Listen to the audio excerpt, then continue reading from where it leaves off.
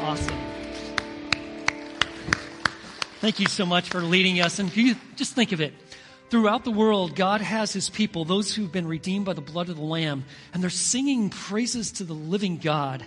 Despite our fears and our failures, our focus is upon him, and God is glorified even in the midst of this pandemic through the praises of his people.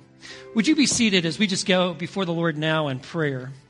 If you want to just bow your heads and close your eyes, I'm going to use Psalm 18 as our basis for prayer this morning. Would you make this your prayer?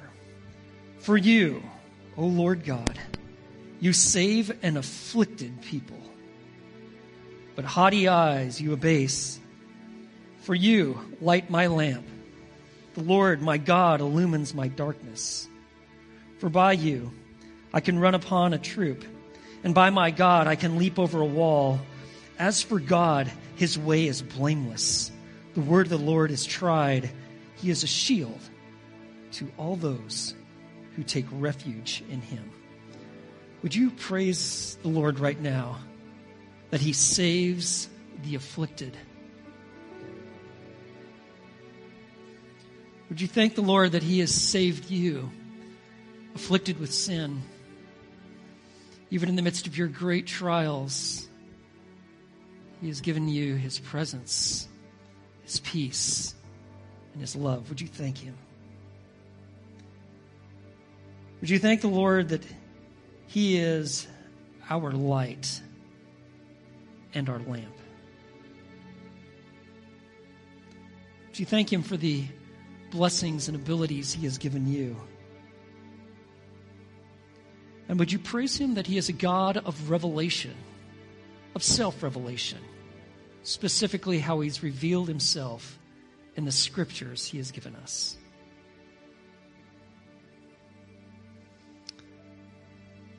Would you worship him right now that he is absolutely holy, completely pure?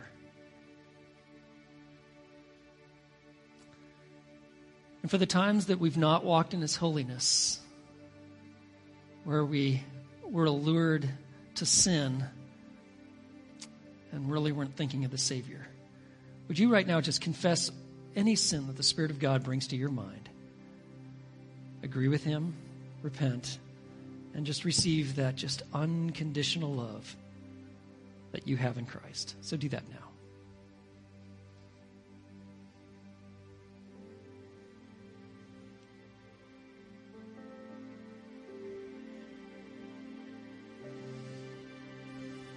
Would you thank the Lord that he is a shield to those who take refuge in him? And would you now just specifically thank God for blessings in your life? Perhaps those things that you've even taken for granted. Would you right now just tell God in personal prayer how grateful you are?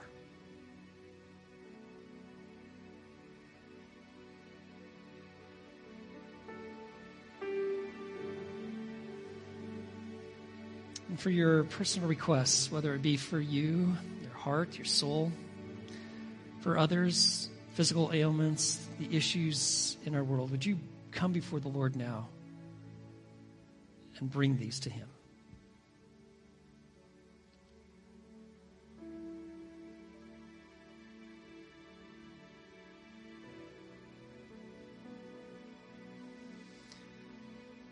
Lord, we pray for all the victims of Hurricane Laura, for all those who are bringing relief.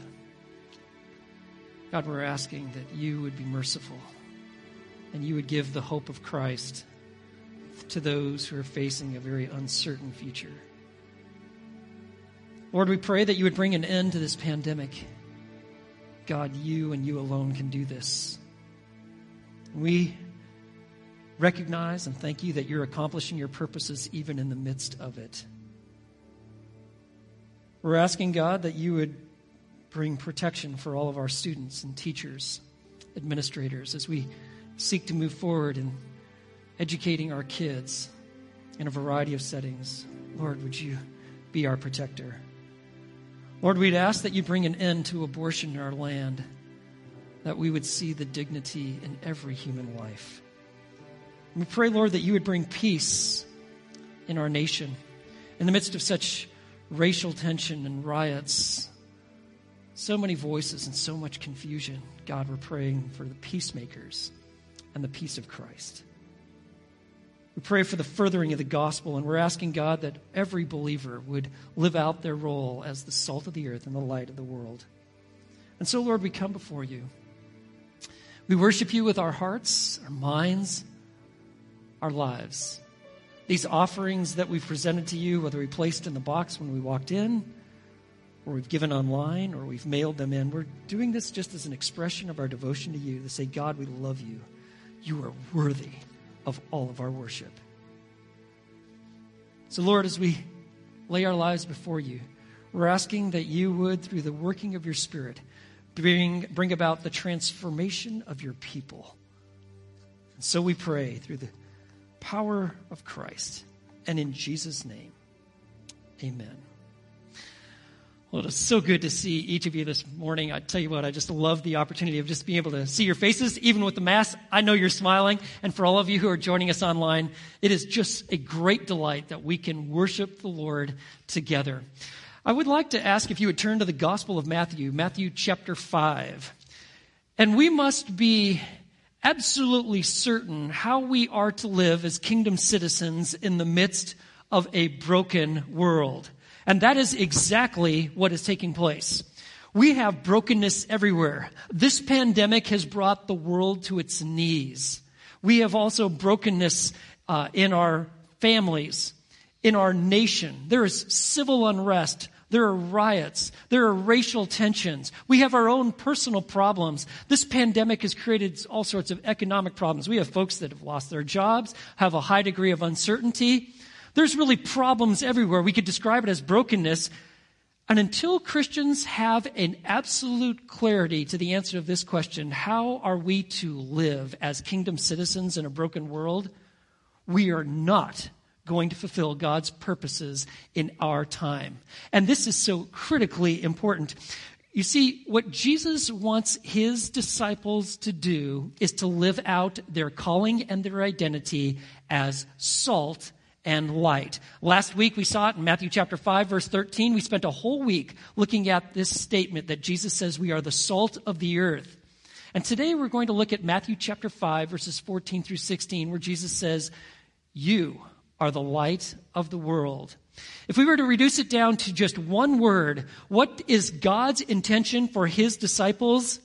It would be the word influence. He does not want us to live in isolation. He doesn't want us to go underground. He wants to move his people forward. We live by faith, and he wants us to be living as his light in our families, in our neighborhoods, in our schools, on our jobs, in our church, and when we walk out these doors. So how do followers of Christ fulfill our role as the light of the world? That's why Matthew chapter 5 is verses 14 through 16 are so critically important. Until you and I own this, we likely are not living out the purposes he's intended. So how do we do it? First of all, we fulfill our role as God's light in this world by knowing who we are. Jesus says, Matthew 5, verse 14, you are the light of the world. Jesus says, you are the light of the world. Now, the source of that light is Jesus himself. But we who believe, we who are his disciples, are the recipients of that light. And that's who he's speaking to. Remember Matthew chapter 5, verse 1? He is speaking to his disciples, and we are the light of the world, but only by virtue of the fact that we have a relationship with Christ. Remember what Jesus said in John chapter 8, verse 12. He says, then Jesus spoke to them again, saying, I am the light of the world. He who follows me will not walk in darkness, but have the light of life. You see, prior to placing your faith in Christ as your Savior and your Lord, you and I walked in darkness. My life, prior to knowing Jesus, darkness. Same with you. And if you're here today and you've really never truly trusted in Christ, let me tell you, that great void in your life that you try to fill with all these different things, and it completely lets you down. In fact, you feel even worse. The fact that you've got all this wreckage in relationships, you lack purpose, you have no certainty of your future, you don't even have an actual relationship with God, and you know it. Let me just tell you why. You're still in darkness. The great division is those who are trusting in Christ, they know and have relationship with the light, versus those who have yet to do so. And Jesus said, like in John chapter 12, verse 46, I have come as light to the world, so that everyone who believes in me will not remain in darkness. And so that's what God is doing. He sent Jesus as the light of the world. When Jesus speaks of light, when he says, I'm the light of the world, it's saying that he is the essence of God. To be light is to be creator, redeemer, and revealer. And Jesus says, you really want to know God? He says, I am he, and I will illuminate. I will show you. In fact, like it says in Colossians chapter 1, verse 13, it says that for he rescued us from the domain of darkness and transferred us into the kingdom of his beloved Son. So who we are is critically important. We are to live out our identity as those who are in relationship with Christ. It's kind of like this. Believers function like a building with stained glass. Like, you've seen that. You've seen buildings and they have stained glass, and like in the sun, that glass kind of like all glistens. You see all the different colors. It's pretty cool. But in the darkness, when it's dark out, you look at that same stained glass window and it's just you can't see anything. But when there is a light inside, when the lights are turned on, all of a sudden those panes of glass take on a whole new life. Light shines through them. That is who you are if you are a believer. The light of Christ has taken up residency in your life. He is the Holy Spirit, and he shines through your life. This is absolutely critical for us to understand who we are. And notice he says, you are the light of the world. It's not that you must become the light of the world, like kind of get your act together. He says, this is your identity. The moment you place your faith in Christ, you are in relationship with him. You are the light of the world. And notice also the you is plural.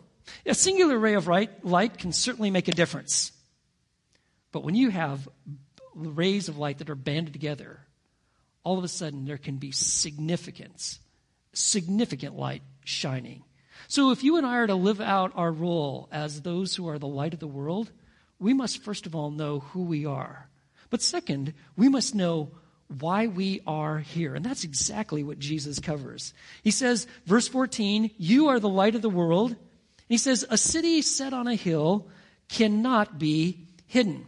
He's saying you are like a city that's set on a hill. And in Israel, many of the little villages and the cities, they are actually on a hill. And that's because when a city was destroyed, they would actually just build upon that. In fact, they're called tells. And there'd be this mound of dirt. In fact, there would be oftentimes city after city built on top of each other. And also it provided a little bit of defense. If you're ever under attack, you always want to have the high ground, right? And so he says, you are like a city that is set on a hill. You cannot be hidden. In fact, you are in a position for people to see you. That's who you are as a Christian. And then he gives another example. He says in verse 15, nor does anyone light a lamp and put it under a basket, but on the lampstand, and it gives light to all who are in the house. And so this would be very common. And Jesus is using illustrations that people would be very familiar with. And so a lamp in Jesus' time, and here's a picture of one, would be this like little clay dish. It had two openings. One, you would pour the oil in one opening. On the other opening, you'd have a wick made of like cotton or flax. And that would serve as the basis for your light when there is darkness. So for instance, at night, what you would do is you would light the lamp and you would put it on a lampstand, like kind of like the equivalent, like a board kind of sticking out on the side of your wall. And that would produce all the light that you would have. Now, you need to understand that in Israel at the time of Jesus, almost all of the homes were just one big open room. And it wasn't even that big. So you know how we're like, man, I'm really tight in my apartment here. I need room. Well, that is nothing compared to what most of the people in Israel lived with 2,000 years ago. And so you'd put that lamp on that lampstand, and it would illumine the room. Now, it would be absolutely foolish to I'm going to put this basket over the lamp. I mean, all of a sudden there'd be darkness again. You might even put out the light. And Jesus says this, nor does anyone light a lamp and put it under a basket, but on the lampstand, and it gives light to all who are in the house. You see, we are meant to shine. That is God's intention for his people. And so he's, like an author, Os Guinness, said this, the main problem with American Christians is not that they aren't where they should be, but they are not what they should be right where they are as doctors and housewives, lawyers, computer salesmen, or nurses. You see, God intends to shine his light through his love flowing through his people. That has always been his intention. And once we used to walk in darkness, but that's all changed once we've entered into relationship with Christ. Like Ephesians 5:8 says this, you were formerly of darkness, but now you are light in the Lord. Walk as children of light. So what role does Christ's light in his people have in this world? So when we talk about that we are the light of the world, and that's what Jesus is saying, what does that mean? Well, first of all, light is a gift. It's a gift that reveals God's goodness, his greatness, and his glory. People that know Christ are living proof of God's existence, and they actually show the world what it's like to know God. It actually shows them what God is like. And so what we do is we shine the light. We do not live incognito. It's been said that there's no such thing as a secret disciple. Either the secrecy is going to wreck the disciple, or the discipleship is going to wreck the secrecy. And so we don't hide our light, but we let it shine. We let it shine in our interactions with people. We let it shine by not denying the truth, by not just going with the flow. We let it shine by when we see needs, we actually step in and try to address them. We don't deny the truth. We will be willing to go against the grain of society or the flow of culture because, after all, we are the light of the world. And so that changes really everything. As a Christian, that changes how we function on our jobs. If we're an employer, how we treat our employees. It functions our daily language. It affects the literature that we read, how we treat people, especially the marginalized. It changes how we see humanity, recognizing that everybody has been created in God's image and is deserving of full dignity. This all comes because light is a gift. Another purpose of light is that light is not only a gift that reveals God's goodness and his greatness and his glory, but light is also a guide. Have you ever seen like an estuary, so kind of like the mouth of a river and that where the tidal entrance is? You will find that there will be a series of lights along the bank. And what those lights are meant to do is to guide ships that are making their way into these great rivers, having already been on the ocean.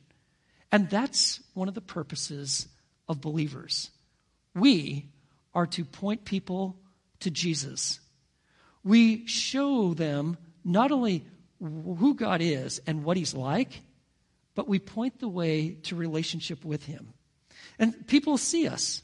We live in such a way where our ethics and our morals are following and tethered to his book, the scriptures.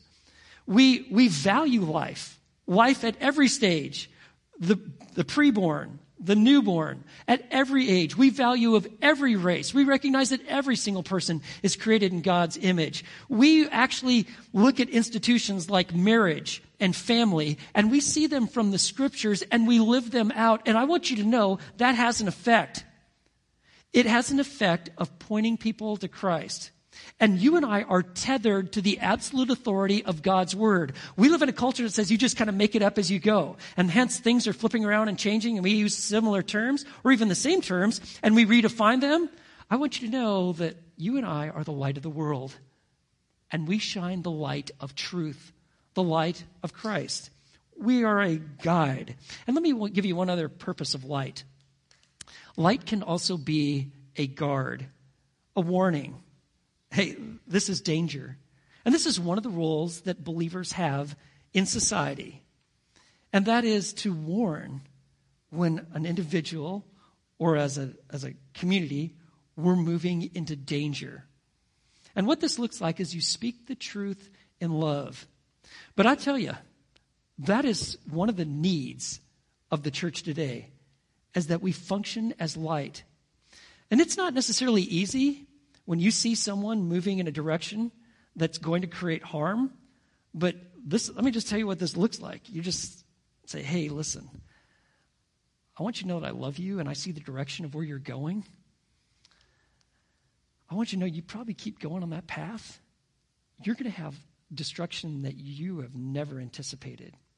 You see, when people are engrossed and enamored with sin, when they're very self-centered and thinking only of themselves, they never think of consequences.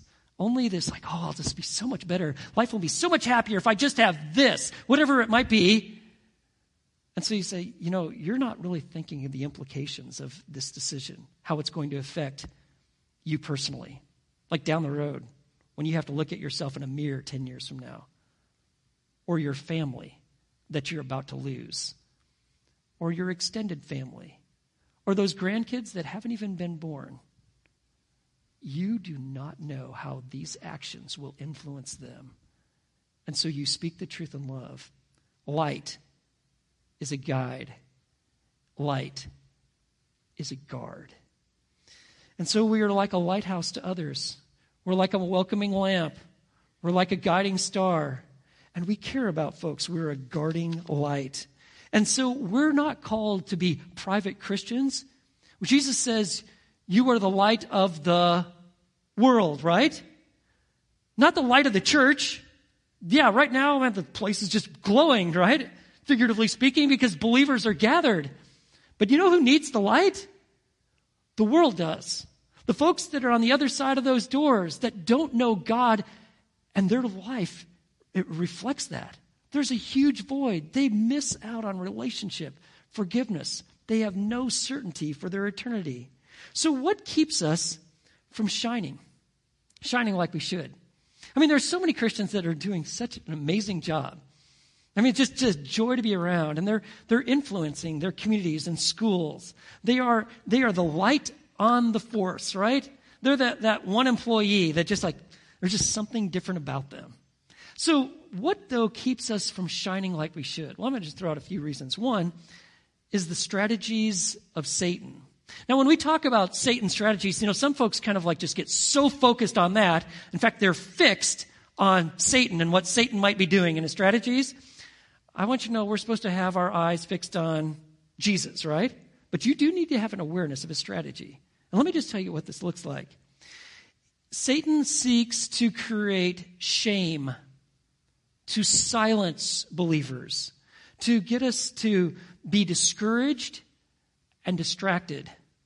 Satan will do whatever it takes to keep you from shining, to silence you, to have you go incognito, to do this little game. I'm going to shine on Sunday morning when I'm with the church. But after that, man, it's back to no one knows, and that's best. I really just fit in. And if he's got you in that pattern, and I want you to know that is a very prevalent pattern, he's got you. The light is dimming. You're not having the influence that God intends. You're certainly not living by faith. Let me give you another reason why Christians sometimes are just not shining like we should. And that is because we're succumbing to sin. We've capitulated. I mean, I want you to know that you and I are tempted every day on a regular basis. That is true of every single person here. We're tempted. They are solicitations to do evil. But you don't have to buy into them.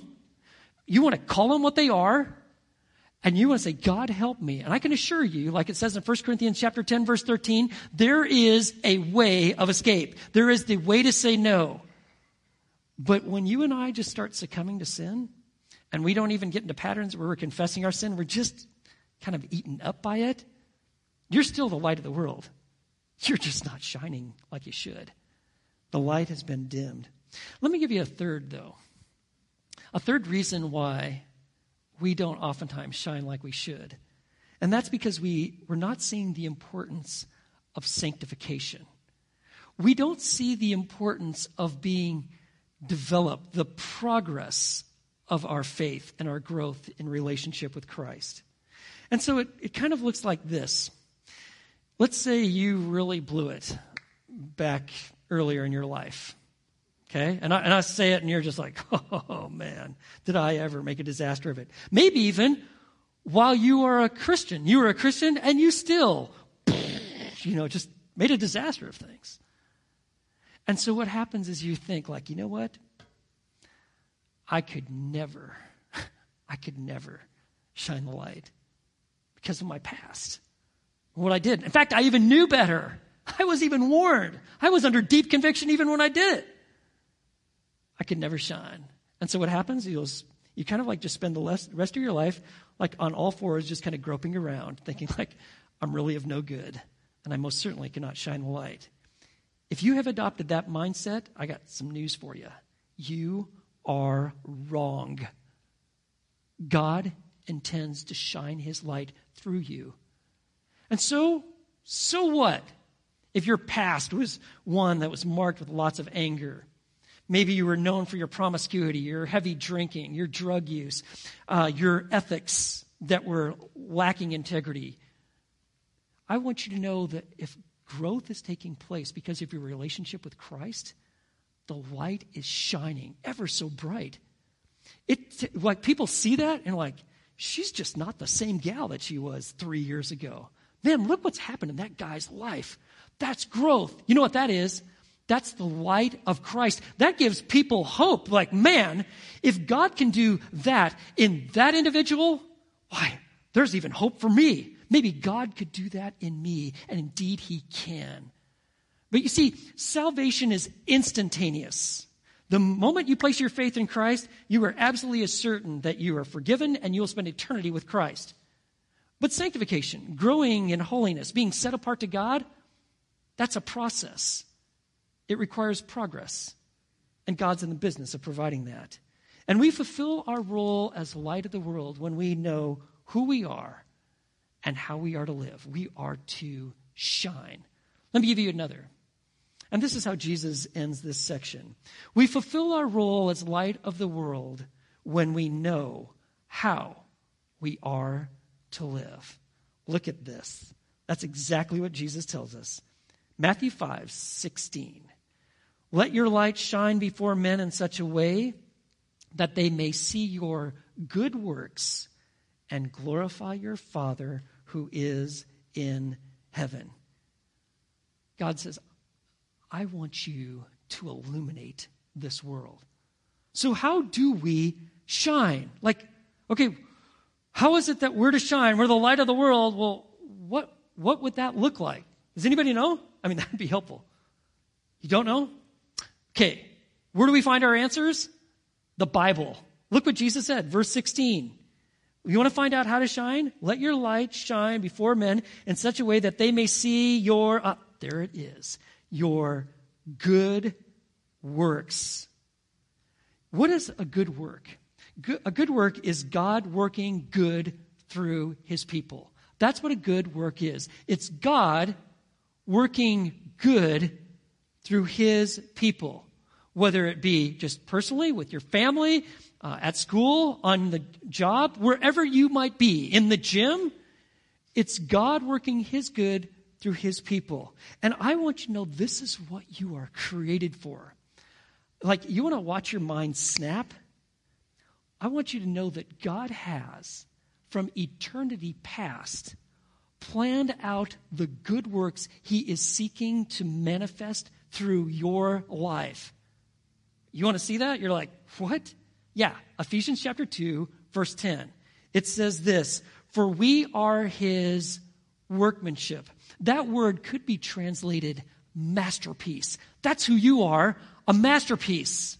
And listen what he says, for we are his workmanship, his masterpiece, created in Christ Jesus for good works, which God prepared beforehand that we should walk in them.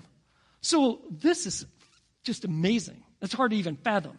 God in eternity past has actually planned the good works that his people, specifically each individual, is to do, to be manifested in this present time to bring about a present and future glory to him. How awesome is that? And that's exactly what God intends. And so we are to live in such a way that our life doesn't even make sense apart from God. And we do so through the shining of good works. And that can be in great works and efforts like bringing hurricane relief to like all those that are struggling at this present time, to just even helping a neighbor, just even a kind smile, an encouraging word, the ability to listen and to just take in. Any good that God is doing through you is a good work. I mean, it can be great things like angel flight, and it can be very small things, like just sewing a mask and giving it to someone who's struggling through a pandemic, or giving a gift to a kid who's facing cancer. Now, you're saying, okay, good works. But what about like all the non-believers? Don't they do like good things? And they do. In fact, sometimes non-believers might even do more. Like, that's always pretty troubling. When you see folks that don't know God, but they're doing a lot of good in society, and Christians go, I don't know what to do with that. And so we just don't even think about it. But is there a difference? And I want you to know there absolutely is. A good work is anything that God is doing through his people, and where he gets the glory. A good thing is just that. It's a good thing. God can use it, and he does. But God specifically has called us to shine the light through good works. And the purpose is what? What is the purpose of this? It is to glorify your Father who is in heaven. It isn't for the aggrandizement of the lamp to make you look really good. It's to bring God the glory. And this can easily get confused. You know, we all have like some motive issues, right? And you can actually, and this happens, right? Probably happened to you. It's probably happened to me. You do good things, and what you're really looking for is not that God gets the glory. I mean, that's fine if that happens, but what you're really after is like, whoa, they think I'm a really cool person, and they tell me, you are just lovely, and you're so awesome. And you're like, yes, I love to hear that. And so like, what's the next good thing that I can do? And if that's your motive, that's all it really is. It's a good thing. But God is after a good work. And what makes it a good work is that God is doing it. You're asking him for his strength. And you really want him to get the glory. You want them to sing and speak of God's praises. And so, friends, that is our calling, to live as light. In fact, we are to have a legacy of light, and we are in a long line of believers who have shined the light of Christ into a dark world. It's kind of like this text is saying, it's all sourced in this personal relationship. If you've ever read the Gospel of Matthew, you know that this is the very first time that God is referred to as our Father. It's that personal, intimate relationship. And from this personal, intimate relationship with the Father and the Son, it's through the working of the Spirit that we shine the light.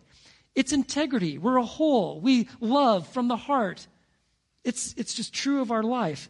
And we're kind of like a flashlight. You know, a flashlight draws its power from the batteries. And that's how it works for us. We draw our strength from Christ. And all we do is just shine a light. You don't have to be a big flashlight to make a big difference. All you have to do is to be on. And so let me tell you, you and I are called to influence. This is the Messiah's manifesto. The late John Stott wrote this: so if we are pessimists and we think that we are capable of doing nothing in human society today, I venture to say that we are theologically extremely unbalanced, if not actually heretical and harmful. It's ludicrous to say Christians can have no influence in society. It's biblically and historically mistaken. Christian churches had an enormous influence on society down its long history. So let me give you just a very simple approach of shining the light of Christ. One, just talk to God. It is the power of prayer. From the moment you have your first kind of recognized thought, when you're starting to come to, just begin by even just saying, "Good morning, God." Just learn to start talking with God as you go through the day, because you're called into a relationship with Him. So you talk to God, but then you also thank God. Gratitude is the gateway to peace and joy in your life. You don't have a lot of joy, you don't have a lot of peace. Let me just ask you one question. How thankful are you? Not very? Let's start there. You see, lives that shine come from grateful hearts. That might make all the difference for you. And you see, to be a blessing is to thank God for your blessings. So whatever it might be, your family, your finances, your job, the gift that God has given you, His Spirit, His work, His Word. When we're thankful, we have a way of radiating His light and His love. And then, so we talk with God, we thank God, but we must trust God by taking the initiative to do good. Don't wait for the feeling to hit. Reject passivity, accept responsibility, and take the initiative. And so you do. If you're kind of like, I've gotten really comfortable stiff-arming everybody, kind of living in my little bubble, hiding in the ground all the time, God is calling you out today. You are the light of the world. See your life as your ministry. You're not just a nurse. You're God's nurse. You're not an employee. You're not just a student. You're not a player on the team. You're not a musician in the band. You are God's. You are a Christian. You are the light of the world. And God has used His people for now 2,000 years to shine the light of Christ, who is the light of the world.